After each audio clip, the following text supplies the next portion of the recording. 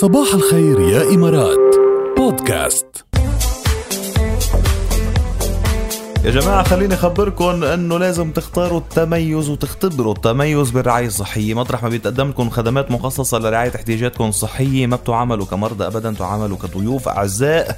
بتختبروا فن الشفاء بمستشفى برجيل التخصصي شارع الكويت الشارقة من مجموعة VPS للرعاية الصحية.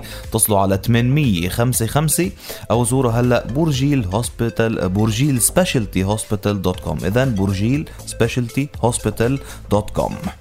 خلينا نبلش وناخد اتصالاتكم وإجاباتكم على موضوعنا. كلنا عايشين حالة انتظار، إنما أو مرقنا بهذه الحالة أو كمان هلأ ناطرين شيء. شو هو هالشيء يلي ناطرينه؟ منبلش مع منال. صباح الخير. صباحك ركان. هلا حبيبتي، كيفك اليوم؟ الحمد لله ماشي الحال. شو ناطره يا منال؟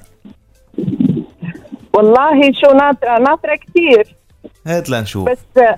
بس الشيء الجوهري أكثر شيء اللي أنا ناطرته هو أول شيء إنه ناخذ يعني أو نلاقي لقاح للكورونا إن شاء الله يا رب. هيدا كلنا ناطرينه. هيدا انتظار عام. هيدا لأنه يعني لقلك لأنه أنا الماما يعني كتير عم بتحاول إنه يصير تباعد اجتماعي، وأحيانا عم ضل شهر ما بشوفها بسبب هالموضوع هذا. نعرف هالشعور يا منال. حتى أقدر إني أقعد مع أمي بشكل مريح وما يكون في خوف من العدوى أو هيك. إن شاء الله يا رب. إن شاء الله يا رب. يا رب. الشيء الثاني واللي هو كمان يعني biggest dream عندي إنه يتحسن الوضع ببلدي سوريا. إن شاء الله يا رب. يا رب آمين. يا رب، لحتى يقدروا يعيشوا بسلام وبكرامة 100%. وما بعرف شو بدي أقول لك أكثر من هيك. آمين. لا هيدا يعني انتظار يعني بكفي هالقد. شو يعني إذا هول صاروا إن شاء الله انتظارك يعني ما بيطول، وإن شاء الله بيتحقق يلي ناطرتيه يا منال. نورتينا. شكرا كثير. شكرا لك. ماهر صباح الخير. صباح يا قوم. صباحك. كيفك؟ الله بخير الحمد لله. بسمع صوتكم. شو يا ماهر خبرنا شو ناطر؟ والله ناطرك سهران بضوء القمر. الله. أيوة. على وديع الصافي. ناطر ليالي الشهر. أيوة. مين ناطر او شو ناطر يا ماهر؟ هات لنشوف. ناطر سهران مين او شو؟ لا انا بصراحة مقدم معاملة إيميجريشن وناطرة. والله لوين ناوي تتهاجر يا ماهر وتتركنا؟ والله بهاجر ايه اترككم لا. أيوة. الله يخليك. بس مشكور. نحن معودين على صوتك كل صباح يا ما فيك تقطعنا. الله يخليك يا جاد. والله مقدم على كندا على استراليا بنشوف.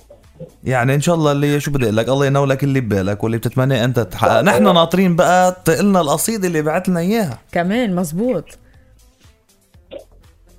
القصيدة اقولها هلا يعني؟ قول يلا قول. يلا هي كمان ناطر اني بقى ارجع على الضيعة واقعد تحت السنديانات وهالجو الحلو. ايه ان شاء الله.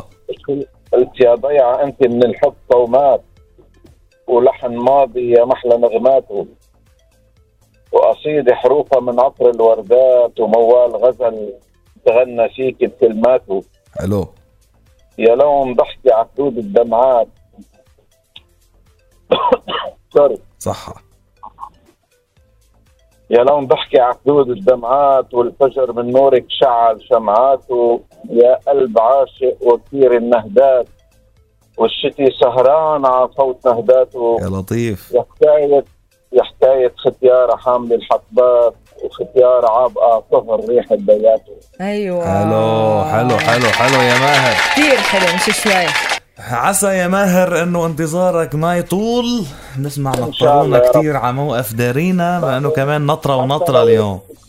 حتى لو طال الانتظار معكم ما بنحس بالوقت. ايوه شو حلو هالكلام. شو بدي احكي؟ خجلتنا. سامعينا فيروز. يلا بيتك يا ستي الختيارة. يلا بلكي نكست. تكرم عينك. يلا ان شاء الله. يلا باي باي.